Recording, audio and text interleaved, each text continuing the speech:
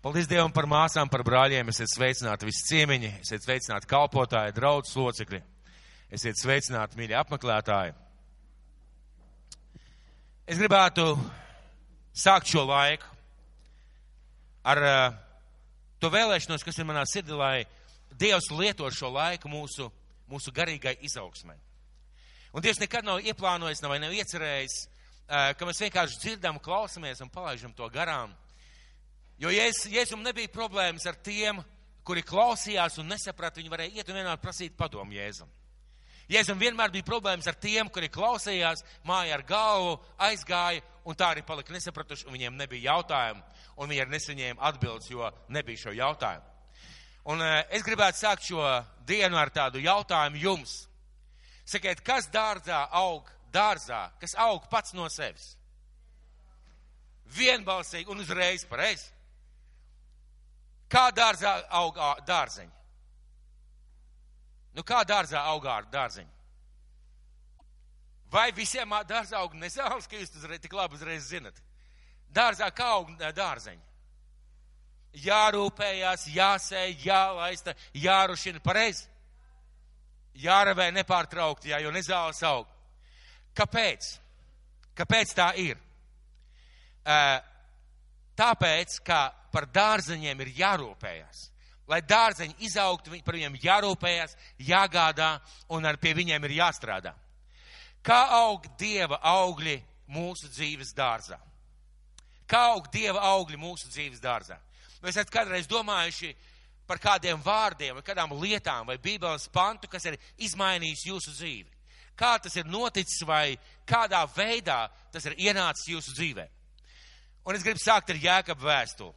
Es domāju, ka mēs varam nešķirt vaļā, bet es vienkārši izlasīšu.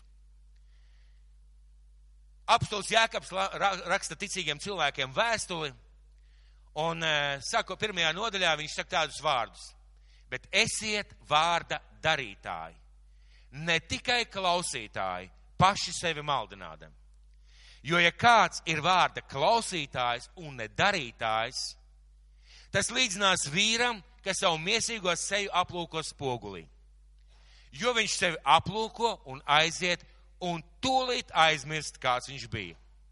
Bet kas ieskatīsies un paliks pilnīgajās labadības likumā, nebūdams aizmāršīgs klausītājs, bet darba darītājs, tas būs svētīgs savā darbībā. Manuprāt, diezgan līdzīgi ar dārziņu dārzu vai ar augļu dārzu.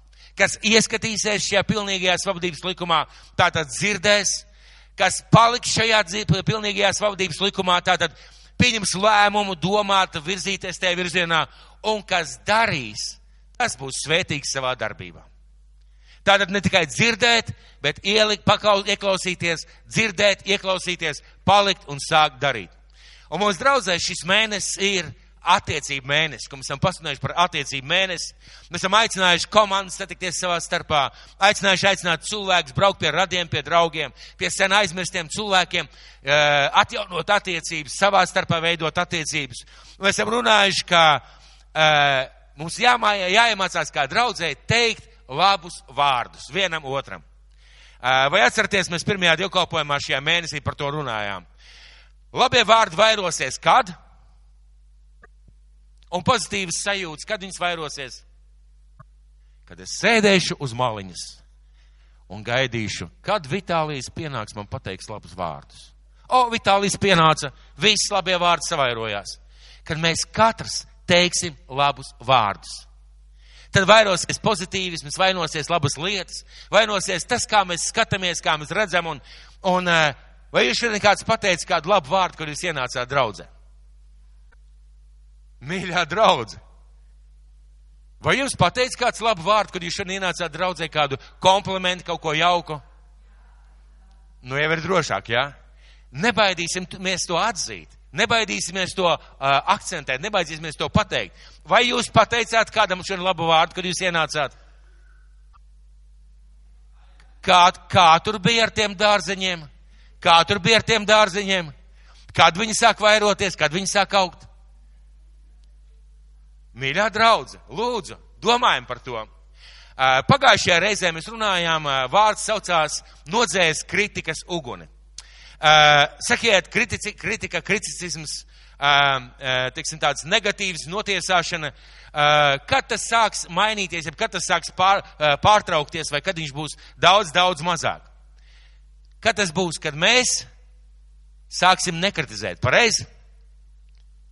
Kad mēs sāksim nekritizēt, vai kā gājam šajā nedēļā un šajā nedēļā ar kritizēšanu, tiesāšanu, aprunāšanu? Gāja izcili, gāja precīzi nekā, pareizi, vai ne? Mēs runājām pagājušajā reizē, cik svarīgi ir mūsu vārdi, cik svarīgi ir, lai mēs iemācamies teikt pozitīvas lietas un daudz mazāk runāt kritiku, negatīvas lietas, aprunāt un tam līdzīgi. Vai mēs to darām? Vai mēs to darām? Paldies Dievam, ka mēs cenšamies, paldies Dievam un turpinām tā darīt. Un, ziniet, šie sliktās lietas, viņas ies mazumā. Viņas mazināsies un ja mēs paši to redzēsim un ieraudzīsim un mums ir jāpalūdz droši vien kādam arī piedošana, par ko mēs esam runājuši vai kritizējuši. Neaizmirsīsim izdarīt arī to. Un pagājušajā reizē mēs to runājam caur bietēm un caur dažādām lietām. Un šodien es gribētu runāt par to, ka mums ir jāveido attiecības. Mēs runājam par labiem vārdiem, runājām par kritiku, bet es šodien gribētu runāt par to, ka mums ir apzināti jāveido attiecības. Apzināti jāveido attiecības vienam ar otru, draudzē un, protams, arī ģimenēs. Un šīs attiecības veidosies tad mūsu starpā, kad mēs viņas apzināti veidosim. Tieši tāpat kā dārzā, tieši tāpat kā šajā dārziņa dārzā, kad mēs attiecības veidosim, tad viņas arī veidosies un palielināsies, un tad veidosies mūsu vienotība, un tas, kā mēs kā draudze dzīvojam. Tas ir tāds absolūts, normāls likums, garīga lieta. Un atkal, ja es sēdēšu draudzē šeit uz maliņas, caur pieri skatīšos, kurš būs tas, kas pie manis pienāks, ļoti iespējams man pašam par nožēlu, es sēdēšu visu dienu. Un pateiks, Jāni, ko tu tā skaties, jā? Nē, mums ir jāiemācās katram veidot attiecības, apzināti. Tam ir jābūt mūsu lēmumam. Kad mēs šīs attiecības veidosies, tad, kad mēs to gribēsim un kad mēs spēsim to darīt. Ja mums būs apziņa, ja mums būs mentalitāte, ja mums būs tāda sirds, un tagad es gribētu runāt par pašu galveno. Labus vārdus mēs teiksim, nekritizēsim un neaprunāsim, un apzināti veidosim attiecības tad, ja mēs spēsim savā sirdī pateikt, šī ir mana draudze. Šī ir mana draudze. Un šis vārds mana izšķir, kā es rīkojos, kā es daru un kā es ieguldos. Un šodien gribētu runāt par piederības sajūtu, par piederēšanas sajūtu un par piederības darbiem mums kā draudzē un katram cilvēkam mūsu draudzē. Un vārds saucās mana draudze. Tā arī var pierakstīt mana draudze. Ja kāds klausīsies ar kristīgo radio, droši var pierakstīt mana draudze un uzdot sev jautājumus. Kā šajā ziņā Jēzus vēlētos redzēt katru draudzi, vai tā ir maza vai liela? Mums to ir svarīgi saprast un ieraudzīt, lai varētu uzzīmēt kādai glaznai kopiju, labu kopiju, kvalitatīvu, ir smalki jāizpēta oriģināls. Lai varētu saprast, kā ir pareizi rīkoties mums kā draudzē, mums kā kristiešiem, ir smalki jāizpēta un jāmēģina saprast, kā Jēzus skatās uz savu draudzi un kā viņš gribētu, lai mēs skatāmies. Jo no vienas puses viņš skatās, no otras puses kā viņš vēlētos, lai mēs skatītos šo draudzi. Mums ir jāredz, un to mēs varam ieraudzīt Dieva vārdā. Un es gribu jūs vest uz vēstules Efeziešiem 4. nodaļu. Vēstule Efeziešiem 4. nodaļa no 1. līdz 6. pantam. Vēstule Efeziešiem 4. nodaļa no 1. līdz 6. pantam. Un mēs parasti esam pieraduši tā uztvert vēstuli Efeziešiem. Mīļie, tā ir draudze Efesas draudzei. Tā ir vēstule Efesas draudzei. Konkrētiem cilvēkiem, konkrētā laikā ar miesu un asinīm, kas dzīvoja Efesas pilsētā šajā 1. gadsimtā. Un lūk, Pāvils, būdams cietumā, viņš raksta šeit draudzei tādu vēstuli. Un svētais gars caur viņu runā uz šiem cilvēkiem, un šodien runās arī uz mums. 4. nodaļa sakot no 1. panta. Tad nu važās slēgts sava kunga dēļ, es jūs mudinu. Svētais gars caur Pāvilu saka, es jūs mudinu, dzīvojiet tā, kā to prasa jūsu aicinājuma cieņa. Visā pazemībā, lēnībā un pacietībā, cits citu panesdami mīlestībā. Censtamies uzturēt gara vienību ar miera saiti. Viena miesa, viens gars, jo vienai cerībai jūs savā aicinājumā esat aicināti, viens kungs, viena ticība, viena kristība, viens visu Dievs un Tēvs, kas pār visiem, ar visiem un iekš visiem. Un šajā vēstulē Svētais gars ļoti izceļ vārdu viens. Tas nozīmē, ka nav daudzi, nav dažādi, bet ir viens gars, viena miesa, viena kristība, viens skatījums, viens ceļš, viens darbs. Un tālāk šajā pēdējā 6. pantā, 7. Bet ik vienam no mums piešķirta žēlastība tādā mērā, kādā to Kristus mums ir dāvinājis. Un tad viņš saka, bet šajā vienotībā, kurā jūs esat, katram ir dota dāvana. Katram ir dota spēja stiprināt šo vienotību, veidot šo vienotību, atjaunot, regulāri uzturēt šo vienotību. Katram ir dota savu dāvanu, bet lai būtu vienotība. Bet iemesls, lai būtu vienotība. Kā mēs to iztēlojamies? Mēs iztēlojamies, ka tā ir draudze, kurā cilvēki mīl viens otru, apzināti veido attiecības, runā viens ar otru, saka labus vārdus, iedrošina. Un mēs arī pagājušajā runājam, ka, protams, kritikai ir jābūt, bet konstruktīvai, bibliskai, pareizai, dievbijīgai kritikai, kad mēs runājam par lietām, kas ir grēks, kad mēs runājam par lietām, kas nav pareizas, bet arī vienmēr ar konstruktīvu sapratni un domu, kāpēc, kas, kur, ko tā. Kāpēc? Kā veidojās šī vienotība? Jo, ziniet, tieši tāpat kā dārziņu dārzu, pats no sevis nekas neveidojās. Dievs saved cilvēkus kopā, aicina uz kādu draudzi, pamazām veidojas šī sajūta, tā ir mana draudze, un tad ir vienam mirklim jābūt, ka tu saproti, tā ir mana draudze, kurā Dievs vēlās mani redzēt. Un es gribētu jūs vest uz vēstuli, Efeziešiem to pašu vēstuli, tikai jau 5. nodaļu. Un sākot no 22. panta, 5. nodaļa, 22. līdz 30. Bet šeit ir viena nianses. Šajā vēstulē Pāvils runā par sievām, par vīriem, un mēs parasti esam pieraduši skatīties, bet šajā vēstulē daudz dziļāka doma. Par vienkārši sievas dariet tā, vīri dariet tā, bērni dariet tā, daudz vairāk. Vēstule Efeziešiem 5. nodaļa no 22. līdz 30. pantam. Līdz 30. pantam.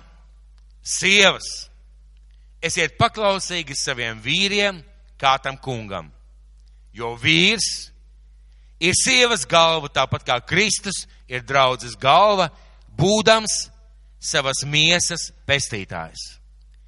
Bet kā draudze ir paklausīga Kristum, tāpat arī sievas saviem vīriem visās lietās.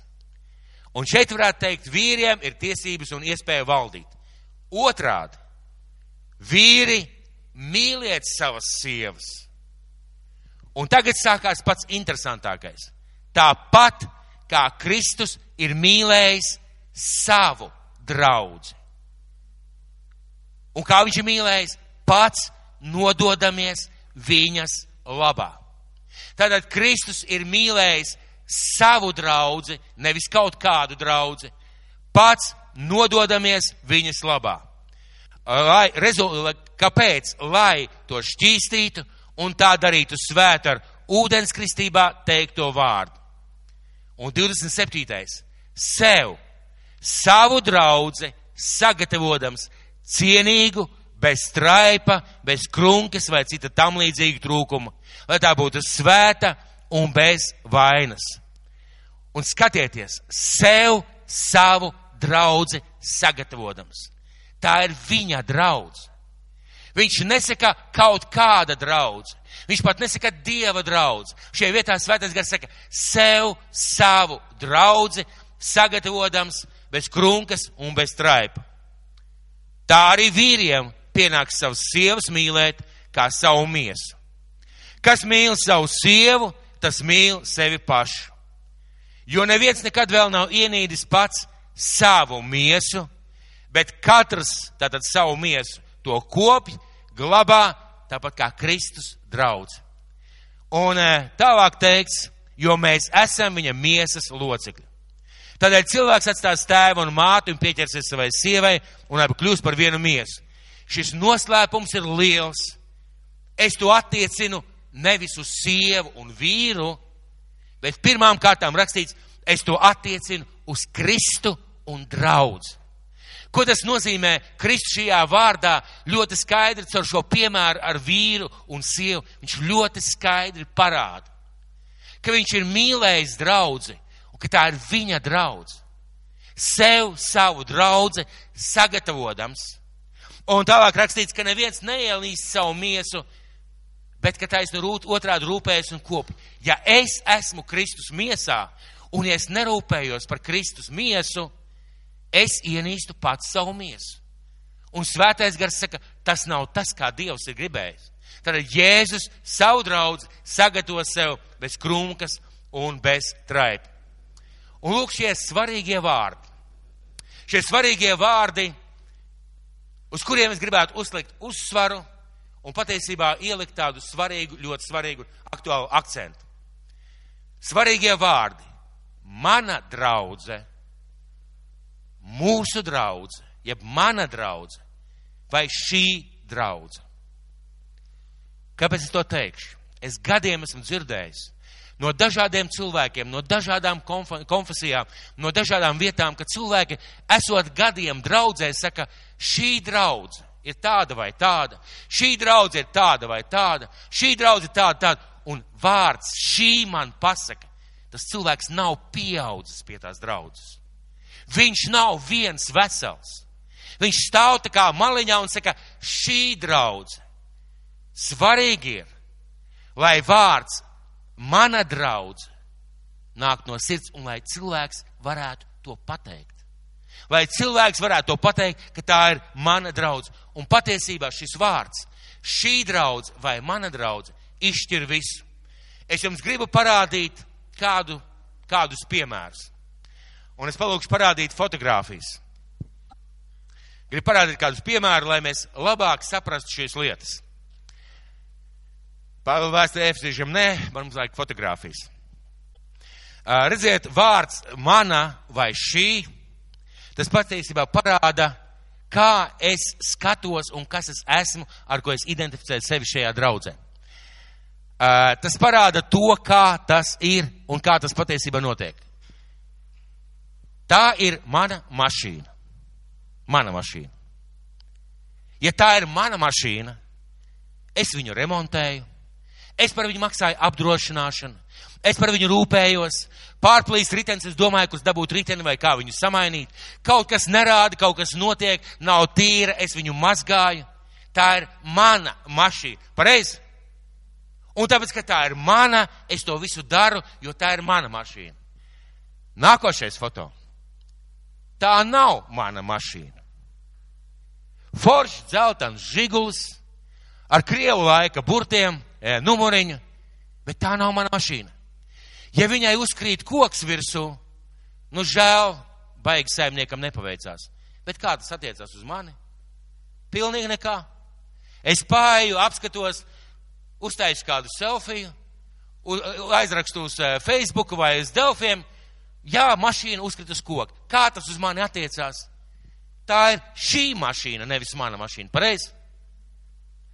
Skatāmies tālāk. Šī ir mana māja. Es viņu krāsoju, es lieku vārtus, rūpējos par viņu tīrsniem ar sniegu, dažādas lietas, diezgan daudz naudas esmu ieguldījis, daudz dažādas lietas es tur daru. Kāpēc? Jo tā ir mana māja. Durvis neslēdzās ciet, es remontēju atslēgas, kanalizācija jāizved, es domāju par kanalizāciju, ūdens caurulis aplīst, es domāju par ūdens cauruli. Kāpēc? Jo tā ir mana māja. Pareizi? Skatāmies tālāk. Kāda cita māja? Kaut kur kalnos, kur gadās aitiņas. Tā ir šī māja. Tā nav mana māja, tā ir šī māja. Savu māju es nekad neaprunāšu, nestāstīšu visas nepareizās lietas vai visus ķibeles, visu pārējo. Es rūpēšos un centīšos novērstīt. Ja šī ir nevis mana, bet šī māja, es teikšu, tāda noplukus, un es, ko tas saimnieks domā. Jā, tāda bēdīga, tie logi arī tādi paveci, un skaties, zālīti nav nopļauta, aitas ir jāgana. Ja šai mājai arī uzgāžās koks virsū ies par zibens, man būs žēl par saimnieku. Bet tikai žēl. Es viņu neremontēju, es par viņu nemaksāju, man nav daļas gar viņu, es noeju garām, apskatos, tā ir šī mašīna. Iesim tālāk. Jā, šis ir mans telefons. Jā? Un, kad viņš nokrīt zemē, es katru reizi ar sirds trīsām domāju tā, vai man ir saplīsis ekrāns vai nav saplīsis.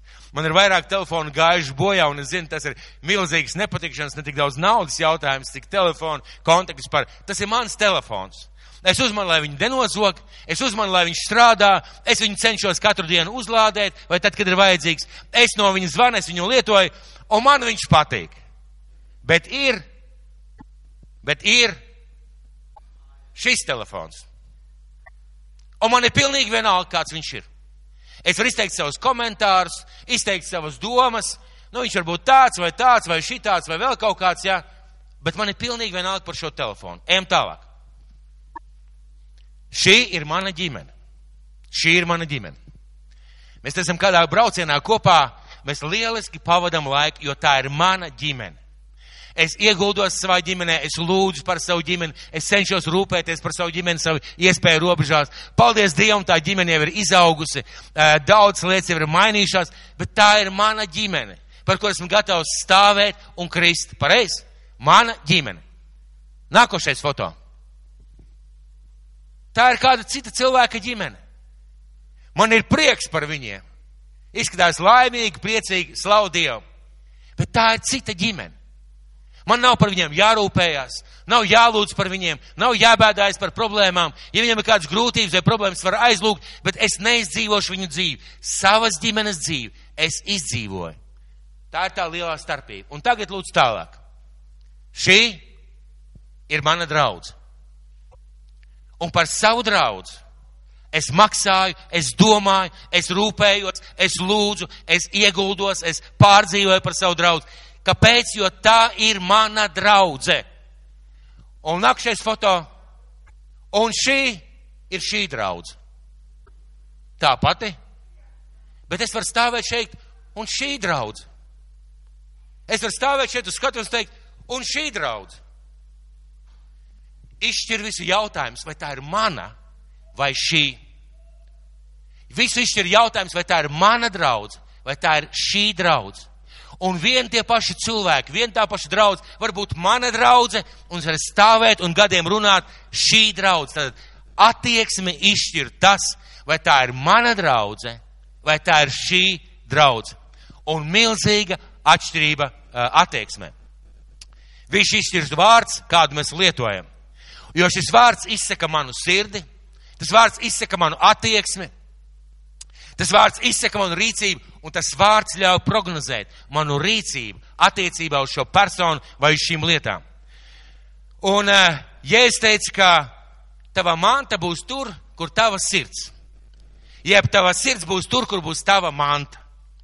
Ja mana sirds ir šajā draudzē, un tā ir mana draudze, tad es teikšu labus vārdus. Tad es centīšos nekritizēt. Tad es centīšos veidot attiecības. Tad es izmantošu katru iespēju, lai būtu kopā ar cilvēkiem, lai runātu ar viņiem, kaut vai joks, kaut vai niekus, bet veidotu attiecības, jo tā ir mana draudze. Ja tā ir šī draudze, beigsies šī draudze, iešu uz nākošo. Nepatiks man šeit, došos citur. Apniks man šeit, vai neliksies tā kā vajag, došos citā virzienā. Jo tā ir tikai šī draudze. Un Bībele saka, ka mums vajag iemantot Kristus prātu, ka mums vajag iemantot Kristus sirdi, ka mums vajag iemantot Kristus attieksmi pret lietām, ko Dievs mums ir uzticējis. Un Bībele saka, ka tikai tad mēs spēsim rīkoties tā, kā Kristus vēlās. Un tad mūsu augļi draudzē būs tādi, kādus viņš vēlās. Ja tā nav šī draudze, bet ja tā ir mana draudze, Kāpēc es to saku? Es to esmu bieži dzirdējis no cilvēkiem, gan mūsu draudzē, gan citās draudzēs. Es bieži esmu dzirdējis, kā cilvēki kritizē vai noliek vai aprunā gan mācītājs, gan vadītājs, gan konfesijas, dažādus variantus. Un visu izšķir. Mīļie draugi, paklausieties man uzmanīgi. Visu izšķir. Vai tā ir mana draudze, vai tā ir šī draudze. Ja tā ir mana draudze, tad ziniet, ko es darīšu? Tad es ieguldīšos šajā draudzē. Ja tā ir mana draudze, tad es kā Kristus nodošos šai draudzē, kā Kristus nodevās. Ja tā ir mana draudze, tad es cīnīšos par šo draudzi, par viņas vajadzībām. Ja tā ir mana draudze, es ziedošu šai draudzē. Ja tā ir mana draudze, tad es piedošu šai draudzē. Ja tā ir mana draudze, tad es palikšu uzticams šai draudzē, lai kas arī notiktu. Un visu izšķir viens vārds. Mana vai šī? Es gribu uzlikt šo lielo uzsvaru. Un kāpēc to ir tik svarīgi saprast? Jo, ziniet, tad, kad nav gaismas, tad vienmēr ir tums. Tums ir gaismas trūkums. Un kur nav vienotības, kur nav šīs tiešām mīlestības savā starpā, tur vienmēr būs šķelšanās. Vienmēr būs šķelšanās. Un daudziem cilvēkiem tā ir norma, bet tā tas nedrīkstētu būt. Ziniet, Sātans šodien grauj visu, ko Dievs ir radījis. Sātans šodien negrauj mašīnas, atomelektrostacijas, lidmašīnas viņš šodien negrauj.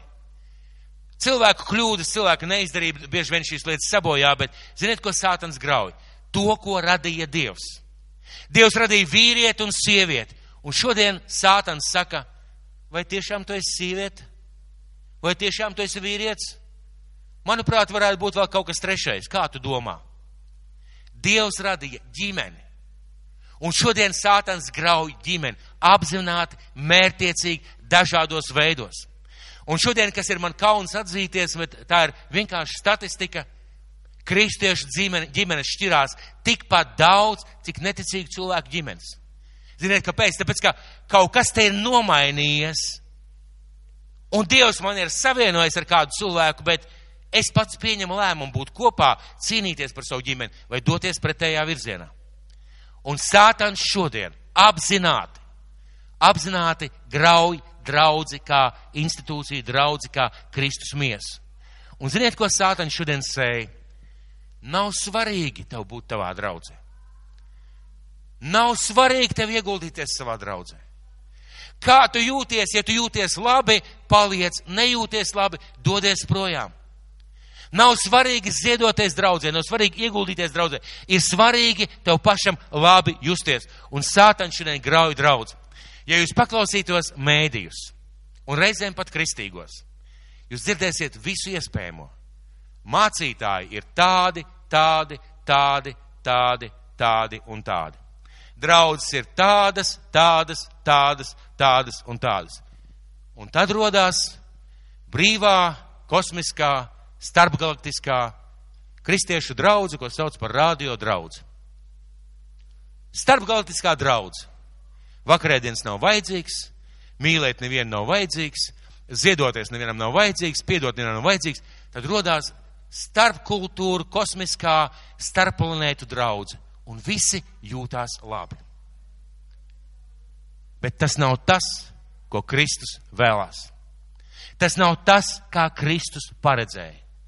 Viņš runā šajā vēstulē efeziešiem viena kristība, viena miesa, viens mērķis, viens gars, vienai ticībai, vienam ceļam jūs varat aicināt, un katrai draudzēji savus aicinājums un sava dāvana.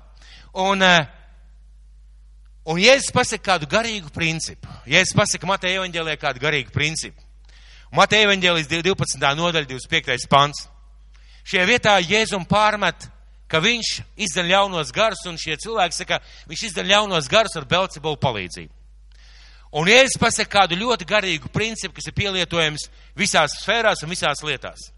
Un lūk, viņš šajā 25. pantā saka, bet Jēzus viņu domas nomanīdams tiem sacīja, ikviena valsts, kur iekšējais naids aiziet bojā, un neviena pilsēta vai nams, kur iekšējais naids nevar pastāvēt. citos evaņģēlijos šķelšanās. Un Jēzus pasaka, ja draudzē ir šķelšanās, šī draudze nevar pastāvēt. Ja ģimenē ir šķelšanās, šī ģimene nevar pastāvēt. Tas ir garīgs princips. Un Jēzus ar šo vietu viņš rāda, ka mūsu atbildība ir par to, vai tā ir mana draudze, vai tā ir šī draudze, kā es skatos. Mana atbildība ir tā, vai es veidoju šo vienotību, vai es neveidoju šo vienotību. Apzināti, un jo gudrāks es esmu, jo talantīgāks, zinošāks un apdāvinātāks es esmu. Un parasti šie cilvēki saka tā, tā draudze nav tāda, es jau tāds gudrs, izglītots un tam līdzīgi. Taisni otrādi, jo gudrāks tu esi, jo zinošāks, jo labāks speciālists, jo augstāk, inteliģentāks, izglītotāks cilvēks tu esi, jo vairāk tu ieguldīsies, jo vairāk tu dos, jo Dievs caur tevi var izdarīt vairāk, varbūt nekā caur vienkāršo brāli vai māsu. Ziniet, un ja mēs paskatāmies pasaulē ir tieši tāpat. Katra organizācija vai katra kompānija, kurā ir iekšējā šķelšanās starp īpašniekiem vai valdē vai vēl kaut kur agri vai vēl, viņa izjūg. Katra ģimene, kurā ir šis iekšējais naids, spriedze un cilvēki nepiedod un neizlīdzinās, agri vai vēl, šī ģimenē beidzās ar problēmām, ar šķiršanos. Un arī Dievu valstībā ir tieši tāpat. Ja nemaldos, kāds no Krievu autoriem, es tagad laikam nepateikšu, bet manuprāt tā ir Krievu basņas, tā laikam sauc, ja, vai tautas dziesmas, kā lai to nosauc, ja. Ir tāda pasaka, ko sauc par gulbis, līdaka un vēzis. Krilovs, jā, ļoti skaisti, paldies. Fabula, tā ir fabula, pareizi. Un šī te fabula ļoti precīzi parāda. Ja cilvēki netiecās uz vienotību, netiecās apzināti, ja viņi neravē ārā nezāles un apzināti neveido attiecības, agri vai vēlu, katrs iet savā virzienā, bet tas nav Kristus prāts, tā nav Kristus griba, tā nav Kristus vēlēšanās. Tik ļoti daudz, kas mums grib šķelt, bet Jēzus vēlās un grib, lai mēs esam vienoti. Vai jūs esat kādreiz domājuši par pēdējo dienu sabiedrību? Ir kādreiz bijušas domas, kāda varētu būt pēdējās dienās sabiedrība. Mēs ļoti bieži orientējamies vai domājam par sātanu, runājam par to, ka būs kaut kādas bēdas un nelaimes un katastrofa. Tas viss būs. Bet sabiedrību raksturos kāda ļoti īpaša nianse. Sabiedrību un arī draudzi, kas nebūs patiesa Kristus draudze, tajā laikā raksturos kāda ļoti īpaša nianse. Un paklausieties, tas Daniela grāmatā 2. nodaļā no 36. līdz 44. pantam. Es mēģināšu ātri izlasīt. Tātad šis te ķēniņš saņem sapni naktī, neviens nevar izskaidrot un pasauc Danielu. Un Daniels saņem atkal savukārt naktī no Dieva šo sapni un izskaidrojumu, viņš nāk pie ķēniņa un stāst. Un runa ir par 4 valstībām. Un tagad Daniels skaidro 4 valstīm un par pašām pēdējām dienām. Un Daniels skaidro, tāds ir sapnis. Tagad mēs dosim ķēniņam sapņa izskaidrojumu. Tu ak ķēniņ, tu ķēniņ, tev debesu Dievs ir devis spēju valdīt, vāru, spēku un godu. Tavā rokā viņš nodevis cilvēkus visur, kur vien cilvēki dzīvo, kur ir zvēri laukā, putni apakš debes. Viņi tev iecēla, tiem visiem par valdnieku. Tu esi tā zelta galva. Tātad ķēniņš redzēja tēlu ar zelta galvu, krūtīm, stilbiem un kājām. Un katra šī daļa raksturojās savādāk. Tu esi tā zelta galva, tātad šī valsts, pirmā valsts. Pēc tevis nāks cita valsts, kas būs vājāka par tavējo. Tad celsies vēl 3. valsts, no vara tā valdīs pār visu zemi. Tad nāks 4. valsts, cieta kā dzels. Un kā dzels satriec un sagrauz visu, tā arī satrieks un sagrauz, tā arī tā satrieks un sagrauz visas pārējās. Tu redzēji, ka tēlam bija kājas un kāju pirksti, pa daļai no māla, pa daļai no dzels. Tas norāda uz to, ka šī valsts būs savā būtībā nevienāda veidojuma valsts. Tai piemetīs kaut kas no dzels stipruma, jo tu redzēji dzelzi, kas maisīta ar māliem, bet tu redzēji kāju pirkstus, pa daļai no dzels un pa daļai no māla esam. tas dod aizrādījumu, ka šī valsts būs pat daļai stipra, pat daļai tomēr tieksies arī sadrupt. Runa ir par pēdējiem laikiem.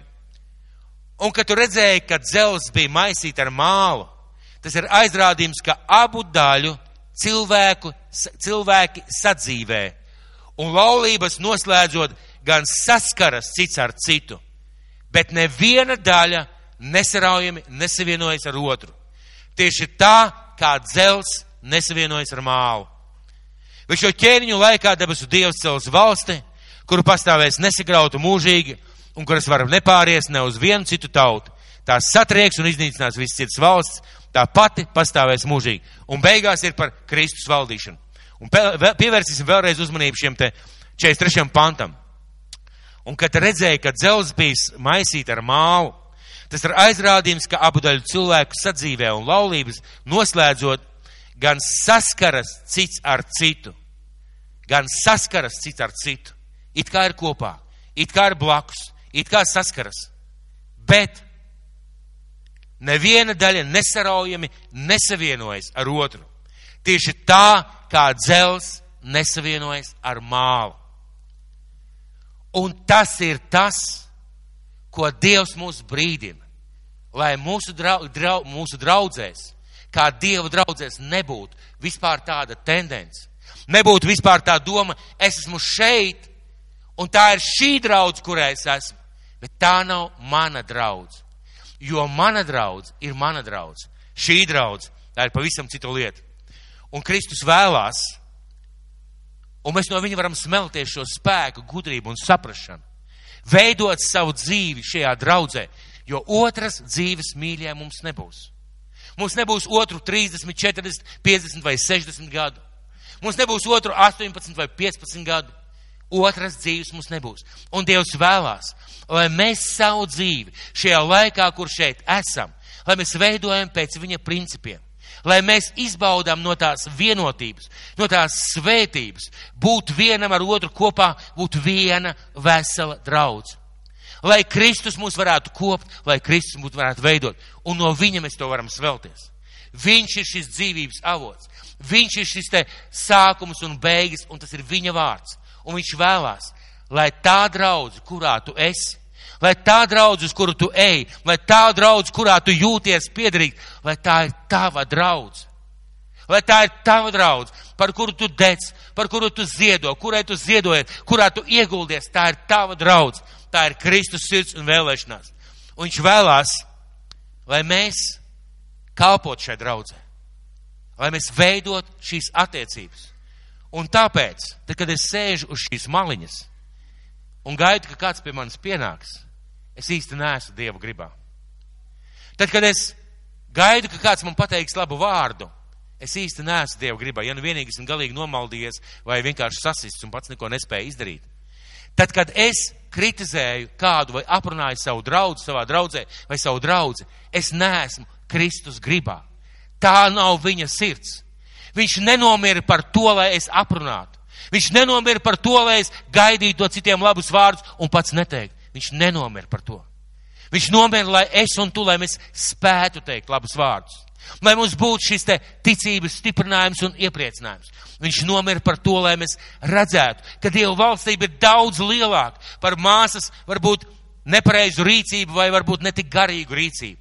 Lai mēs redzētu, ka Dieva valstība ir daudz lielāka nekā mūsu debesu valstības, mūsu draudzes robežas. Bet lai savā draudzē mēs dzīvotu tā, ka tā ir mana draudze.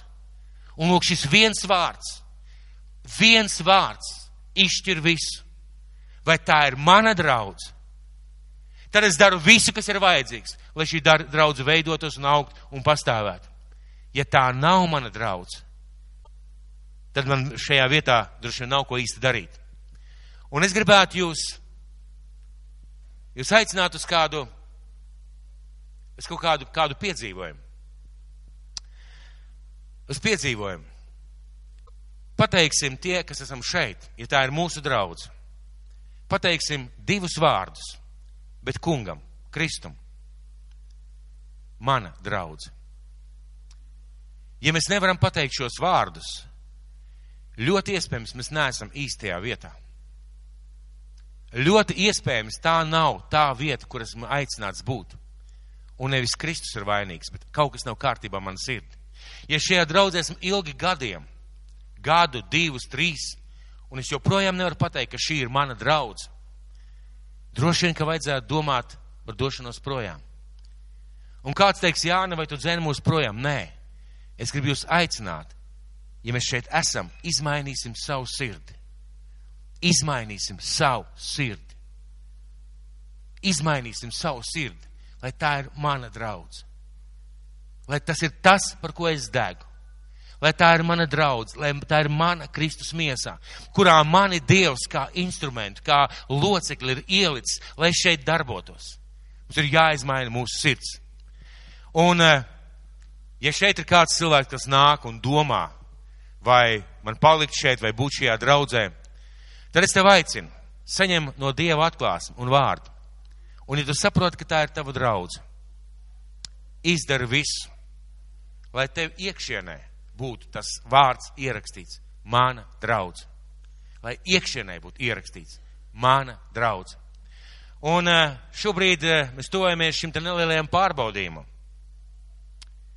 Ja šī ir tava draudze, pasaki vārdus, mana draudze. Ja mēs kāds tiešām nevarējam tos pateikt, nekādu pārmetumu vai aizrādījumu, mums ir jādodas kaut kur citur. Bet ja mēs esam šeit, mīļie, ja mēs esam šeit, tad tā kā Pāvils rakstīja šai efeziešu draudzē, viena miesa, viens gars, jo vienai cerībai jūs savā aicinājumā esat aicināti, viens kungs, viena ticība, viena kristība, viens visu Dievs un Tēvs, kas pār visiem, ar visiem un iekš visiem. Un ikvienam no mums ir piešķirta žēlastība tādā mērā, kā to Kristus mums ir dāvinājis. Un tieši tāpēc veidosim attiecības. Tieši tāpēc, lai šis attiecību mēnesis ir mēnesis, kad mēs ieguldamies attiecībās un neatstāsim to, kad sāksies marta mēnesis. Ieguldīsimies šajās attiecībās, domāsim par to. Mūsu rīcībā vēl ir 2 nedēļas, ja tā varētu teikt, pārsvarā 2,5 nedēļa. Teiksim labus vārdus. Iesim tagad ārā no dievkalpojuma. Atradīsim 1, 2, 5 cilvēkus. Pateiksim kādu komplimentu. Pateiksim kādu labu vārdu. Pateiksim kādu uzslavu. Un ziniet, kas notiks?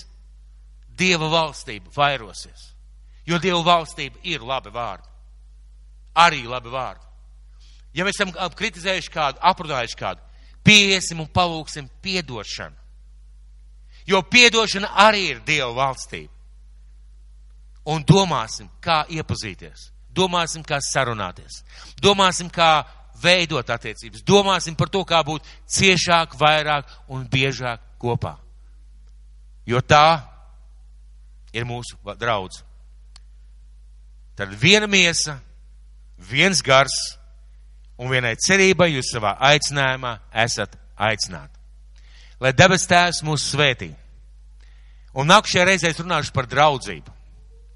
Par draudzību Kristus miesā. Bet, lai šajā nedēļā, lai šajā laikā tiešām Dievs jūs pamudina teikt labus vārdus.